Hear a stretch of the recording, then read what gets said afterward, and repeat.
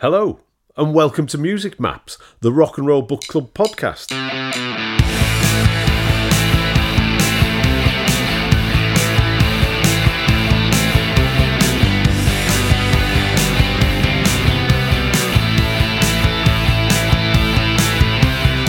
In each episode, we use a place as a jumping off point for a conversation about music, anywhere from the obvious to the obscure.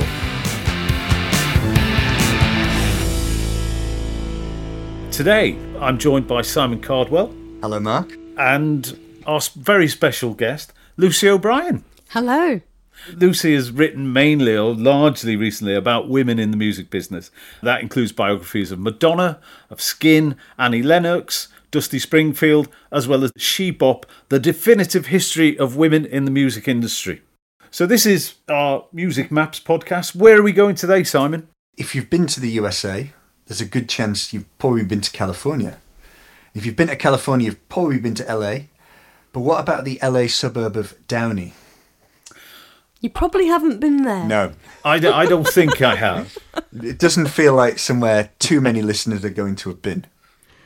So this is our first trip stateside, and we're going to look at the career of Karen Carpenter, the subject of Lucy's definitive biography, Lead Sister. So to start with, what brought you to this subject? I first became aware of the Carpenters as a girl, and I remember singing On Top of the World in the school choir when I was about 8 years old. And when I was growing up through the 1970s, the Carpenters were just dominated the charts, and it was this, not just the lush pop sound, but everything they represented in that sound. To us growing up, America was this kind of spangly, amazing, sparkling place where the skies were always incredibly blue and the cars were absolutely massive, and we had imported American TV that was just so different. You think about Britain in the 1970s, it was A little bit dreary, perhaps. Bit dreary, bit grimy. And there was something about the Carpenters that was very glamorous. And then as I got older, I appreciated them in a different way. And particularly after Karen's tragic death in 1983 from anorexia, and she was so young, she was only 32, and it was as if it was like a David Lynch film, something like Blue Velvet, this beautiful Americana, and then this real dark shadow underneath. And I realised that was the Carpenter's story, and that's what really attracted me to write Karen's story and really look at Karen's story. We've only just begun to live, white lace and promises. When I was writing my book She Bop in the early 90s, I was doing a chapter on the pop industry and particularly its impact on women and female artists, and I looked at Karen's story in detail, and I was listening to the music over again, and as I was listening to it I thought, wow, it's a real combination of suburbia and the blues, and it was like she had that perfect combination of suburban blues, and as Nicky Chin said to me, incredible pain. She just expressed this honest pain in her voice, in the way that she delivered the words. There was this real honesty in the way that she sang, and that I found that incredibly moving. So when I was approached by Pete Selby from 9/8, the publishers, just a few years ago, and he said, would you be interested in writing a book about Karen Carpenter? I just immediately said yes. It may not be possible to say this, but in the public consciousness, what would the person in the street know about Karen Carpenter? I think what dominated her story, and had done for a few decades, was the tragedy, and yes, that was how she was framed, this tragic victim, that she was this kind of innocent flower crushed by the wheels of the music industry and her family and the management and the record label. And I wanted to dig a bit deeper and find, because I thought, having studied female artists for so long and being fully aware of what it takes to get to that level of fame, to become the top of your game in the music industry, particularly in the 1970s, there was no way that she would have been a shrinking violet or just this kind of sweet innocent. And I sensed there was more to it. And as I spoke to people who knew her, friends, former boyfriends, other musicians, it was like this other picture of her emerged. Quite a driven, quite tough woman, and really focused. And it was so refreshing to see that other side to her.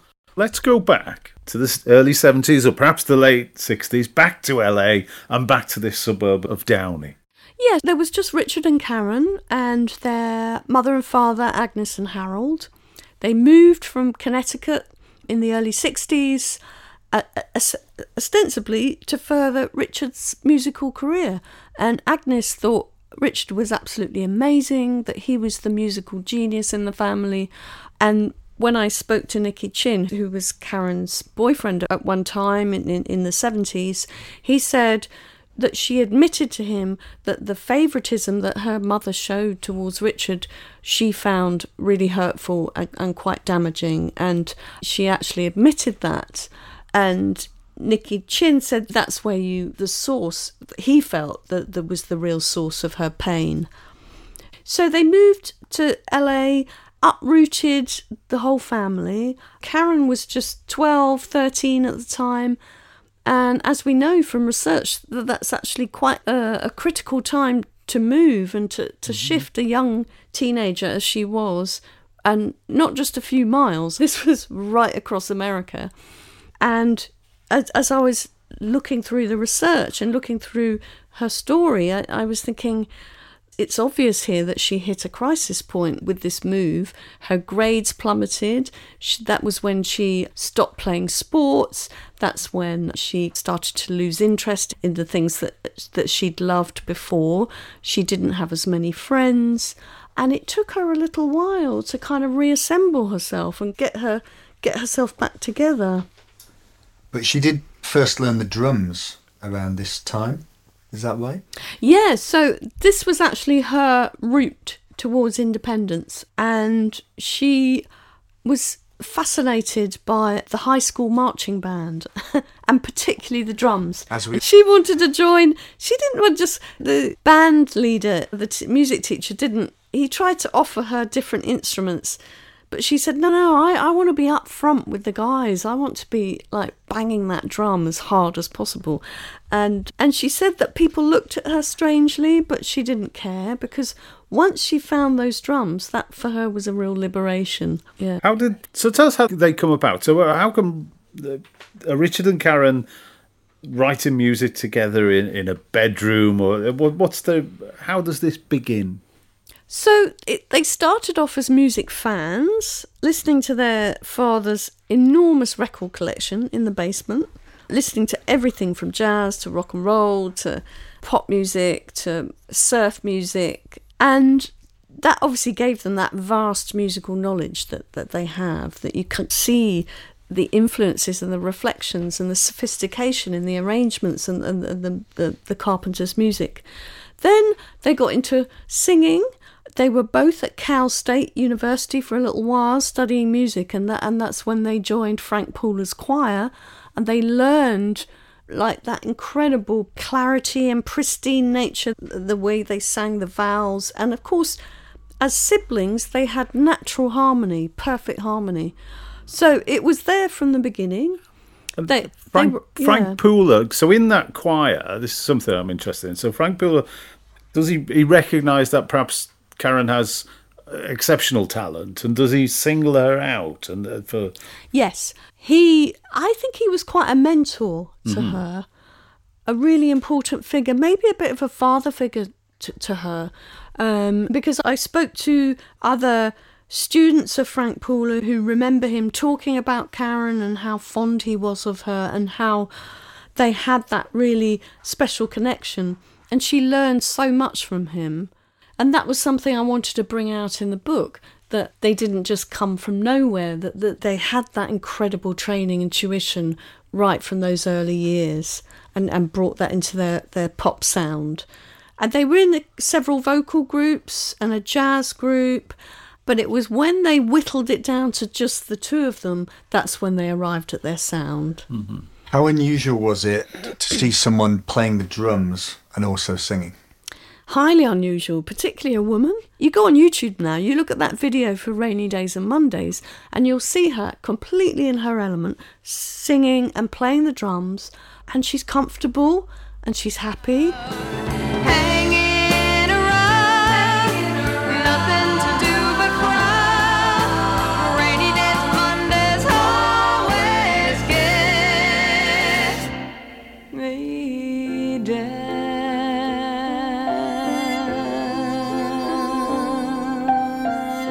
So you've mentioned that they're originally from Connecticut, New Haven. They moved to California, June 1963. And one of the best bits in the book is right at the end where you actually go to Downey and you retrace Karen's steps. Tell us a little bit more about that trip. So I went to LA and I literally went to find Karen. I did interview quite a few people, but at the same time, I really just wanted to soak up the atmosphere. I suppose you'd call this psychogeography. Mm. And I wanted to get a sense of Karen's thoughts. So I went to Century City and where she lived near the Fox TV studios when she was mega successful and she was on the 22nd floor and Barbara Streisand lives in the same building, etc. And I got a sense of elation. Then I got an Uber and I thought I'll go to Downey and find the house. And it's the house on the cover of the Now and Then album. Mm. And so we're going south of LA to the suburbs. And it really is just off the freeway and it's very bland, lots of low-rise buildings. There's kind of malls and there's tyre shops and my heart's sinking and I start to feel unaccountably depressed. It's like, oh my God. And I suppose that's when I started to rethink how she must have felt when she'd been transplanted from that sweet kind of New Haven, Connecticut, right to Downey. Downey High School's this huge concrete monolith with thousands of high school kids, and she's just plonked in the middle of this. I did get a sense of maybe her alienation. Had you done this with your other subjects? I'm thinking with Dusty. Have you done this before? Do you go down the streets they walk down to get a sense of what it might have been like for them? I do. And it's quite an uncanny process because you do actually pick up so much. Again, going back to this phrase psychogeography, it's where you get a sense of someone's psyche. And I tell you why that's important is because I do think there's a strong connection with that and with music. Yeah. That's the way music is made. Yeah. And that's why we know that place is such an important part Absolutely. of making music. I definitely think that there's that sense of alienation at her inside, but within a few years she discovered the marching band at school. Yeah. She and Richard had really hit their stride in terms of singing, in terms of real love of jazz and combining all their influences and then hitting on this winning formula.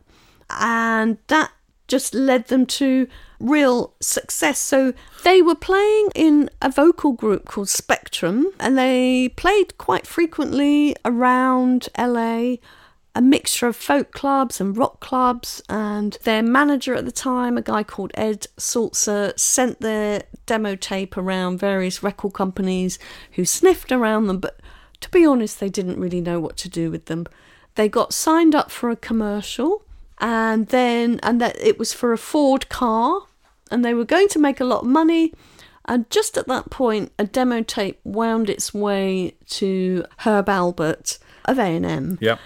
And it's quite a legendary story. He listened to it, he heard Karen's voice, and then immediately he could see the whole thing.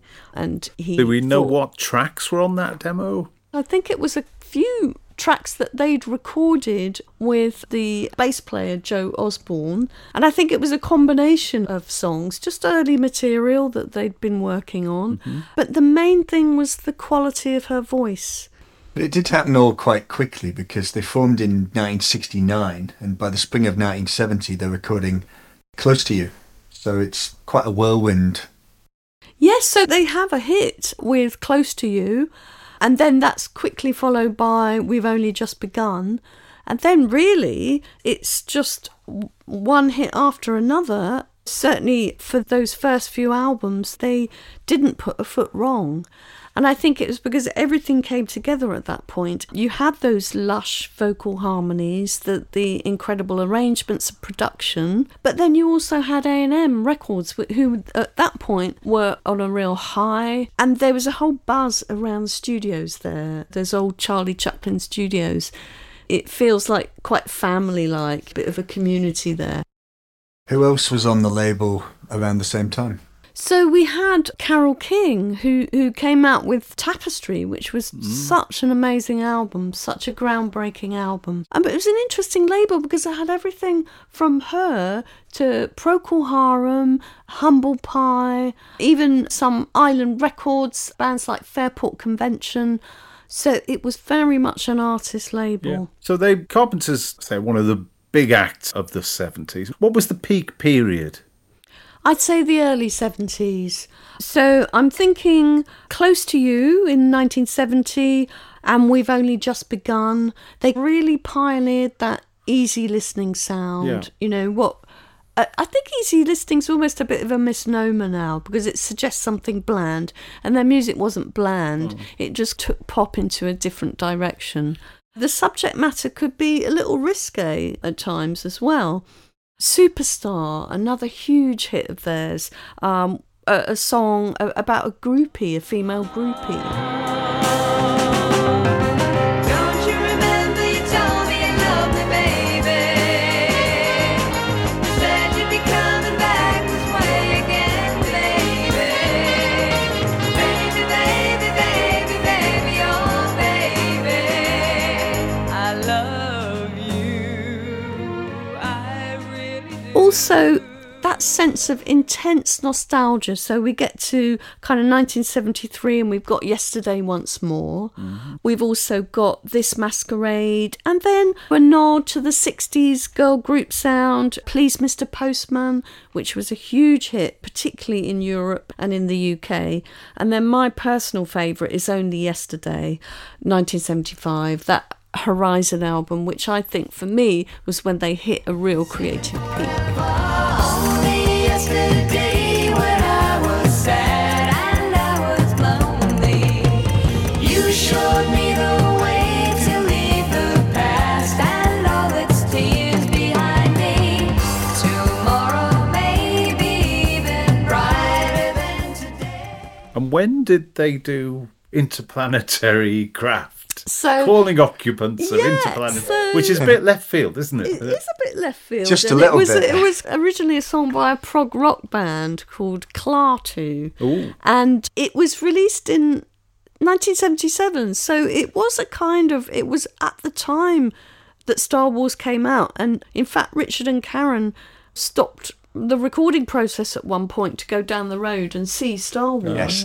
And This I think bit that- was my yeah, favourite bit. And is- that really animated That resonated the whole hugely with recording me. session. Yeah. And that's one of my personal favourites, actually, is that one, because it is a bit spacey and it is experimental and quite epic in tone. And you get the sense of the Carpenters moving into a different musical direction by then. Calling occupants of interplanetary craft. Calling occupants of interplanetary craft.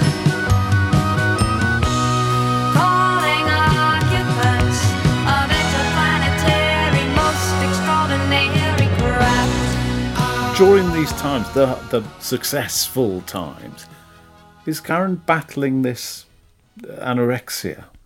Yeah, so it first really emerged in about 1974 when they'd really hit their peak in terms of exposure and hits and touring, and they were relentlessly touring, not just around America but also Europe and Japan. And she saw herself on TV, she saw herself in magazines, and she suddenly felt very self-conscious, and that she felt she kept using this word heavy, that she looked too heavy and that she needed to exercise. And she went on a diet, quite rigorous diet. She'd been on a diet on and off, to be honest, since the age of 17, when her mum actually took her to the doctor to put her on a diet. And the doctor, this happened back in those days, the doctor prescribed her, inverted commas, what was called the Stillman diet, which was just basically lots of water and cutting out loads of calories. And that was the beginning of her calorie counting and her becoming a little obsessive. But she managed to maintain her weight at a sort of relatively healthy level for quite a while. But it was around 74, 75 that it started to plummet. And that was when they were peak touring. And then it got to a point in 1975 where she just collapsed. She was completely exhausted and she was severely underweight. Do you feel like at that time a lot of her friends and family and things were either not aware at all of this kind of thing or were hesitant to bring it up? Or I think one of the most poignant interviews I did was with their tour manager at the time, a woman called Rebecca Siegel, who there were a few people I interviewed who'd never been really interviewed before or spoken before, and they felt ready to tell their story. And Rebecca, she said, I was one of the few female tour managers at that point, but I did notice that Karen was not eating properly and that she was just pushing food around her plate, and I wanted to say something to somebody, but at the same time, I didn't feel like I had the power within the touring management company. And she noticed that people seemed to be feeling awkward about it or turning a blind eye. And she just felt that because Karen didn't want to deal with it herself, people didn't tackle it, they didn't intervene. Or certainly there wasn't the same awareness, there wasn't the same knowledge about how to deal with eating disorders. Now we know so much more.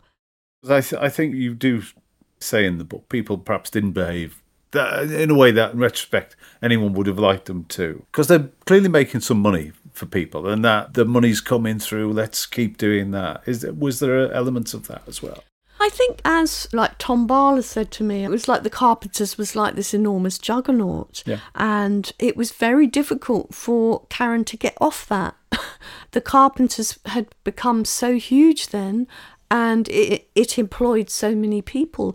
And I'm not saying that to blame any particular person, because in the end, there are so many vested interests, aren't there? And if there's not much awareness, I think the problem was, at the time, people thought that the person suffering from anorexia, all they had to do was use a bit of willpower and eat something.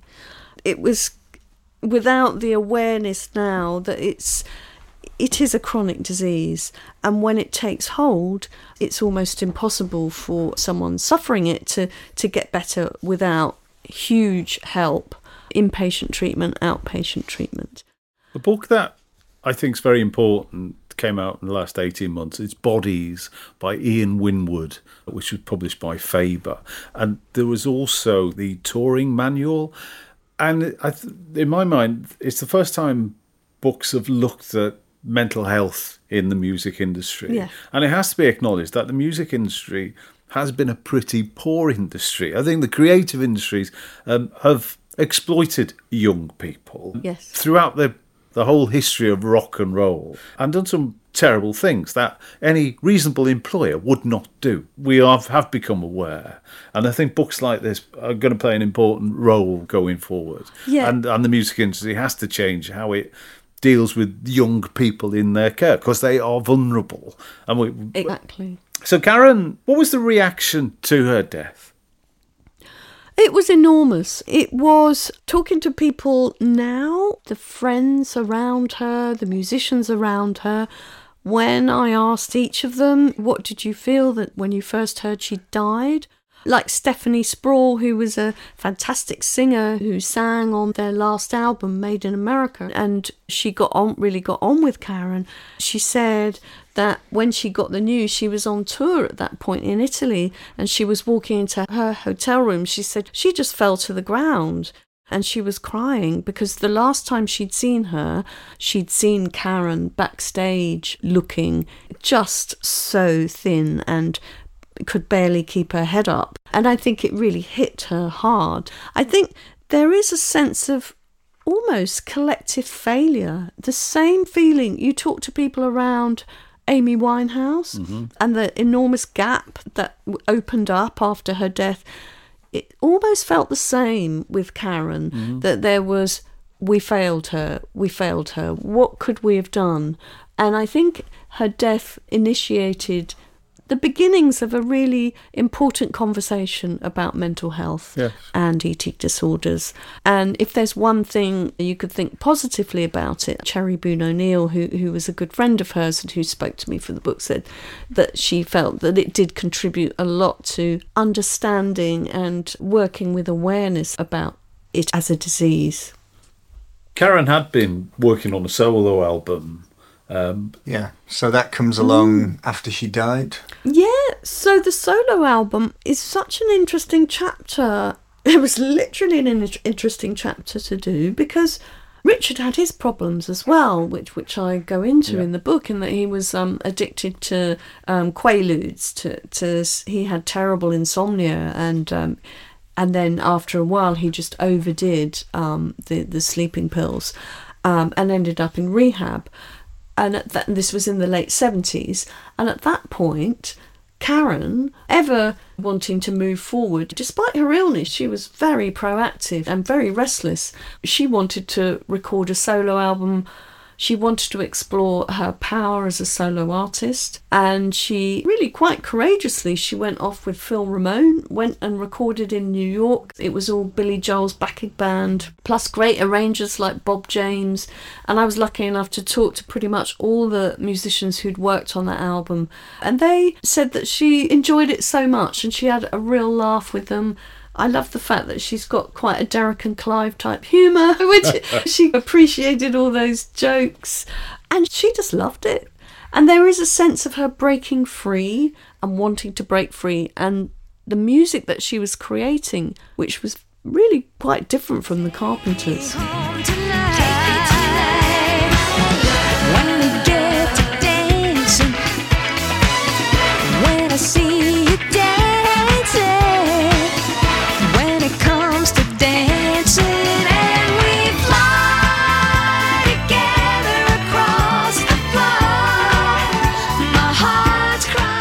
There was some material she was offered which they didn't record. Oh, I know. She was working with Rod Temperton and he offered her Off the Wall and Rock With You. And she said no. And then Michael Jackson ended up recording those two songs and making them absolutely massive. But A&M were very sniffy about the solo album. And if they'd had those two songs, I bet they would have released it. And it could have been so different. Yeah, so why did Richard largely vanish from public view after Karen died? I've always wondered this. I think part of it's trauma, to be honest, that he had such a close working relationship with his sister that I think it just made him just probably feel incredibly sad when he worked with anybody else. And I think it knocked the stuffing out of him, actually. So that as a result of that, he did work with Dusty Springfield. He did work with Dionne Warwick for a little bit, but it just wasn't the same. And the results didn't really go anywhere. He did a solo album. I just feel like his heart was always in the Carpenters. And to be honest, I don't think he's ever really got over it. So what he's done instead is just lovingly curate the back catalogue and reassemble it in a number of different ways over the years. He helped release her solo album. It finally got a proper release in the 90s. He was well in favour of the compilation album If I Were a Carpenter, where lots of bands like Sonic Youth and Betty Savette and Shonen Knife just reimagined Carpenter songs. He was well up for that. I think he could see that there was a whole new market by then. So that was music. In the 90s when we have the tribute album and Sonic Youth recorded a couple of her songs. What do you know about how that came about? First off, I think it was Kim Gordon from Sonic Youth who was very struck by Karen's story. And she and the band wrote the song Tunic, which is a tribute to Karen, and singing about her life and kind of singing, imagining her up there in heaven. And then that sparked off a whole compilation album where it's interesting, in the 70s, the hip, cool generation didn't like the Carpenters. There was a lot of criticism of them at the time. And even within A&M itself, some of the people working there thought that they were much too bland and too straight and didn't understand why they were on the label. But then by the time we get to the 90s and we get to Gen Xers, they experience the Carpenters' music in a different way, because by then, of course, Karen had died. And also, I think big influence is Todd Haynes' film Superstar, where he'd basically taken a whole bunch of Barbie dolls, or dolls a bit like Barbies, and animated them. Yeah, that was 1987, I think that came out. Yeah, so that was responsible for really showing us the Carpenters in a completely different light. And I was lucky enough to see the film when it first came out, before it got banned. And it was incredibly powerful. You can see it now, a bootleg version on YouTube, but the original it was one of Todd Haynes' really early films, but it was incredibly well done. I'll say goodbye to love. No one ever cared if I should live or die.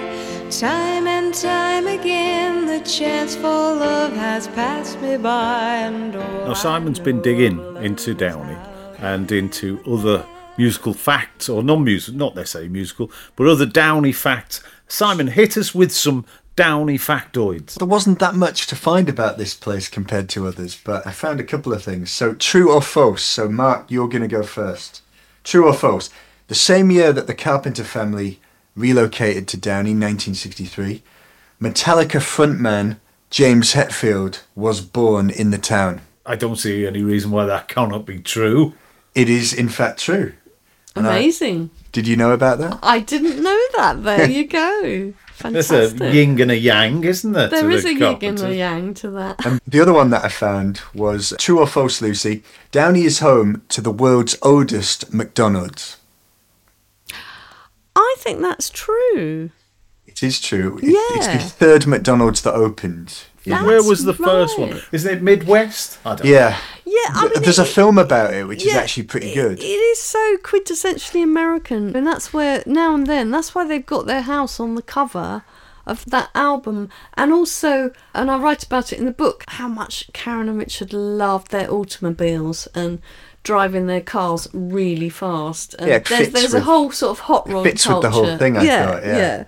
The only other thing I found, which was again really obscure, was that the local library in the early 60s banned the Tarzan series because in one of the books Tarzan had a child while out of wedlock, Wow. which I thought was extraordinarily obscure, which is the sort of thing that I like. A few people told me it was famously Republican in a sea of Democrat. Yeah. This was a national news story at the time. Just got one question left that we should have covered earlier. Tell us about your visit to the A&M studio. That was lovely. There I was in Downey, feeling like down, really down, and then I got in an Uber and went back into town. And now it's called Henson Recording Studio, but it's still, they've kept the A&M studios pretty much as they were. So like you walk in and it is like you're walking back in time. And some of those studios, not much has changed since the 1970s. One in particular, Studio B, is where the Carpenters recorded a lot of the classic songs. It was at night and it was during Passover, actually, so it felt like a really magical night. Farringel, who kind of heads up the studios, put little candles everywhere in the studio, and it was really warm and quiet. And then the engineer just put on Song for You by the Carpenters. And again, I had this bit of a magic moment where I felt I could really hear Karen singing, and it is an amazing thing hearing a record that's been recorded in the actual environment that you're hearing. It's like an echo of an echo. It's really uncanny. It's quite ghostly, actually. And the engineers afterwards said to me that they feel like she's still there sometimes. And then sometimes when they're locking up at night, they go upstairs to like the little kitchenette upstairs and they say, "Good night, Karen." I've been so many places in my life and time. I've sung a lot of songs, I've made some bad rhyme. So, Lucy, you've been extraordinarily productive. You mentioned that the softback, paperback version of Lead Sister is out. Yes, that's right. And Dusty is out in paperback as well, my biography of Dusty Springfield. Amazing. And the other day, through my letterbox, a book dropped on the carpet. It was from Faber, and it's called The Liverbirds, Our Story of Life in Britain's First Female Rock and Roll Band. The names at the top, Mary McGlory and Sylvia Saunders, is what's on the front, but I understand they have been aided and abetted by your good self. Indeed, yes, I wrote it with Mary and Sylvia. And yeah, that was what I did immediately I finished Karen, Lead Sister. I immediately went and launched into working on the Liverbirds. And it was basically, I sat and interviewed them at length about their lives. They're the two surviving members, yes, because the lead singer, Pam Birch, and Valerie Gell, the guitarist, they've both passed away. But it's an absolutely fascinating story. And I went up to Liverpool and I spent time in Hamburg with them because, of course, they were there with the Beatles. They were one of the first kind of female Merseybeat groups. And then they went to the Star Club and became famous in Germany and Europe and Japan. The book is subtitled Our Story of Life in Britain's First Female Rock and Roll Band, which is quite an astonishing thing to be, isn't it? I know, I found it astonishing, and everyone I've spoken to since I've been working on it says, why have we not heard of them before? Yeah. And I felt so ashamed because I'd been writing my book She Bop and I'd updated it several times and I hadn't heard about them. But then I thought, but that's just sexism, isn't it? Because that's the way it happens, that they weren't considered important enough to be properly documented, to have their story properly documented. It has the most wonderful opening prologue, this book. It's 6th of June, 1964. They're appearing with Chuck Berry in Germany at a gig, and they're told, don't play any Chuck Berry songs. Anyway, I'm not going to tell you any more, but it's a great arresting opening to this fabulous book. This is out in March, 14th of March. As you've done throughout your writing, it's redressing the balance. It's giving a voice to people, or reminding us of people, because it's so easy to be written out, as we can see from the Liverbirds. Yeah. And what is tragic, and I'm not going to name names, but last year I was sent a list of forthcoming titles by a publisher.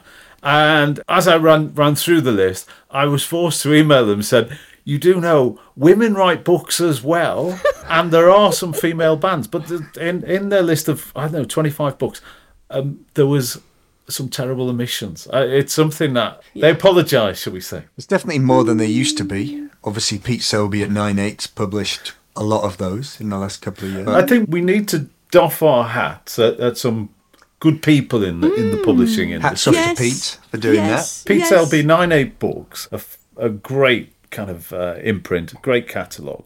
Also, I like at every opportunity to talk about Lee Braxton at White Rabbit, and previously at Faber. And as I point out to people, these are not people necessarily in the public domain. But if I look on my bookshelves for the last 20 years, Lee Braxton's thumbprints are on a lot of the books on my shelf. Yeah. No, and I think it's a golden time at the moment in terms of music book publishing. And those two, it's great. They've got this really brilliant, healthy competition between them, and they're getting a lot of the best books at the moment. Lucy, I agree with you. It is a golden time for music books. What do you think accounts for this halcyon or golden time in this? What are we yearning? So I've looked at this and thought about this quite a lot, and because music books weren't always selling, it's had a sort of up and down profile for quite a while. But I think really it was with the decline of print journalism and that huge readership that grew up on all the weeklies that needed somewhere to go, and it's not enough online. Some of our younger listeners may not be aware that, of course, you began and was a key figure in those weekly music papers. Just tell me, I do think it's a hankering for more long-form journalism, and exactly. you do not get that in the modern NME. Yes. Typically, or if you were commissioned to write a piece, what would have been the longest piece in words that you'd done for the NME? Quite regularly, 2,000 words. Which is astonishing. So, it wasn't little bite-sized chunks. No. And it was frequently we would go off and we would do big trips, and we'd often go off to the States, or I remember going to Poland one time and writing a story, and you were given space. Yeah. And that was... People liked it. They liked to have all the background. They liked to have the atmosphere and the full story. We had Alan Jones only the other week, who was talking about the second book of his collected works, if you like. And again, what is striking, and what we know you don't get any longer, is what you've just said. The space in the paper, first of all, to do these pieces, the time and space and the funding to go away with some of these artists, and really just by being in their presence. This is it. You put your finger on it. It's the investigative side of it. Yeah. And I think you do get that writing in Mojo. Yeah. I was talking to John Mulvey the other day, who's the editor of Mojo, and he was saying so much of what we do is we're so lucky with the writers in that you all go out and you interview, you spend so much time tracking people down to get the full story, to get the whole inside story. And I think that's what's good about these books is that you're getting that depth that maybe you might get snatches of this online, but it's all quite scattershot, it's quite fragmented. So there's something just very aesthetically pleasing about having a proper book where it's all there and you've got the whole story from start to finish. So music books may have been niche, and now there's a growing market for it. Britney Spears' book, perhaps unsurprisingly, has done about 180,000 copies.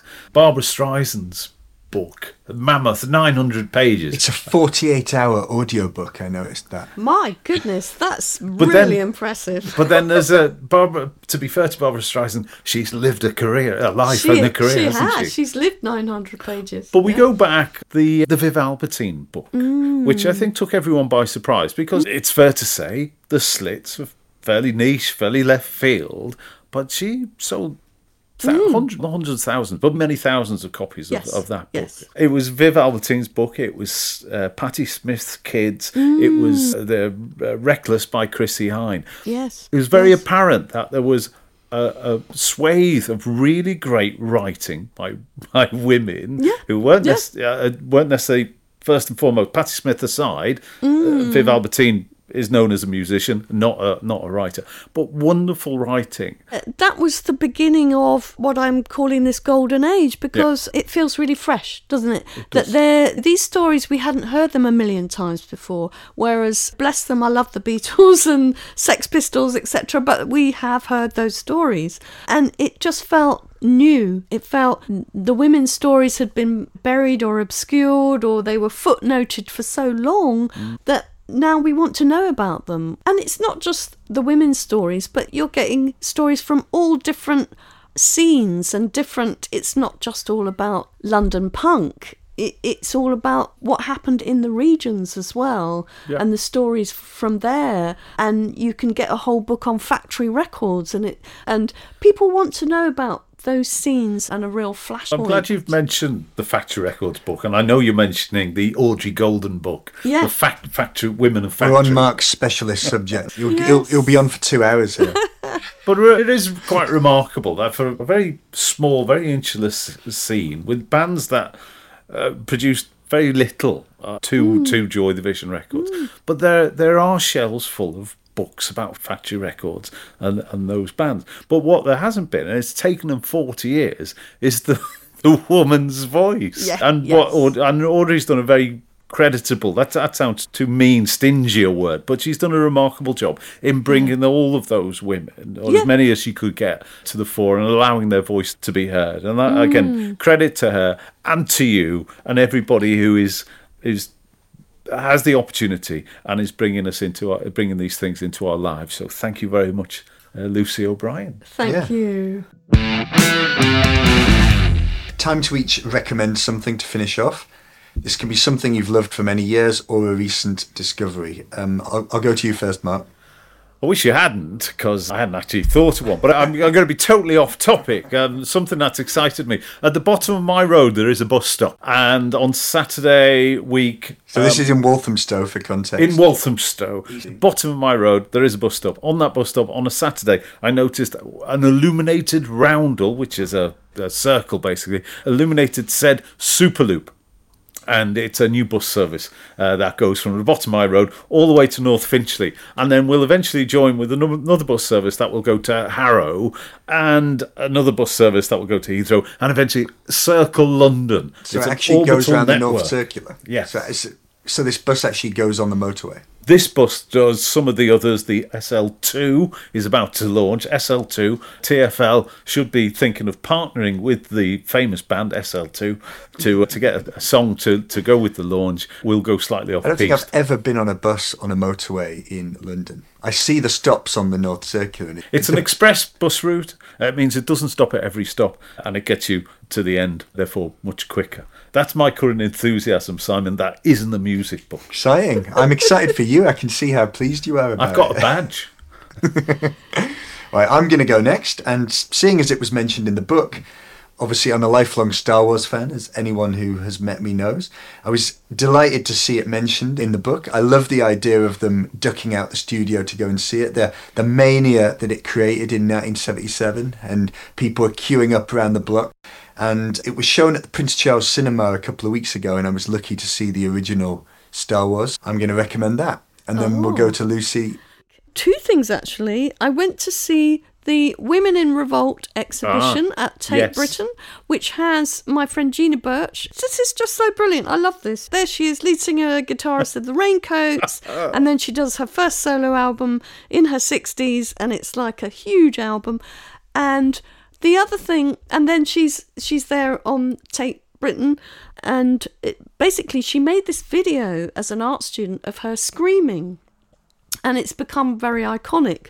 And she said to me, because I went last Monday, and then she said, I've got an exhibition in Whitechapel. There's a small Gallery 46, which is curated, the exhibition was curated by Sean McCluskey. And I went along. Former Joe Boxer, yes, Sean McCluskey, exactly. and Man About Town. Yes. And Gina's got a solo exhibition there. It's just past now, unfortunately. But in one room, and I love it because it's like a little sacred chapel, she's got the Screaming Saints. So she was brought up a Catholic girl, and she remembered all those pictures of Joan of Arc and Saint Bernadette and Saint Lucy, and they're all looking very kind of beatific and everything. She said, but they were, at the time, it was pretty rough for them because a lot of them were dismembered or tortured. Yeah. So she's basically done these like little, they look like little icon pictures, but with their eyes gouged out and their mouths open screaming. But it is like dark comedy, and it's just amazing. And you just think the ideas that she has are so startling. Exciting. Yes. Excitedly. Yeah.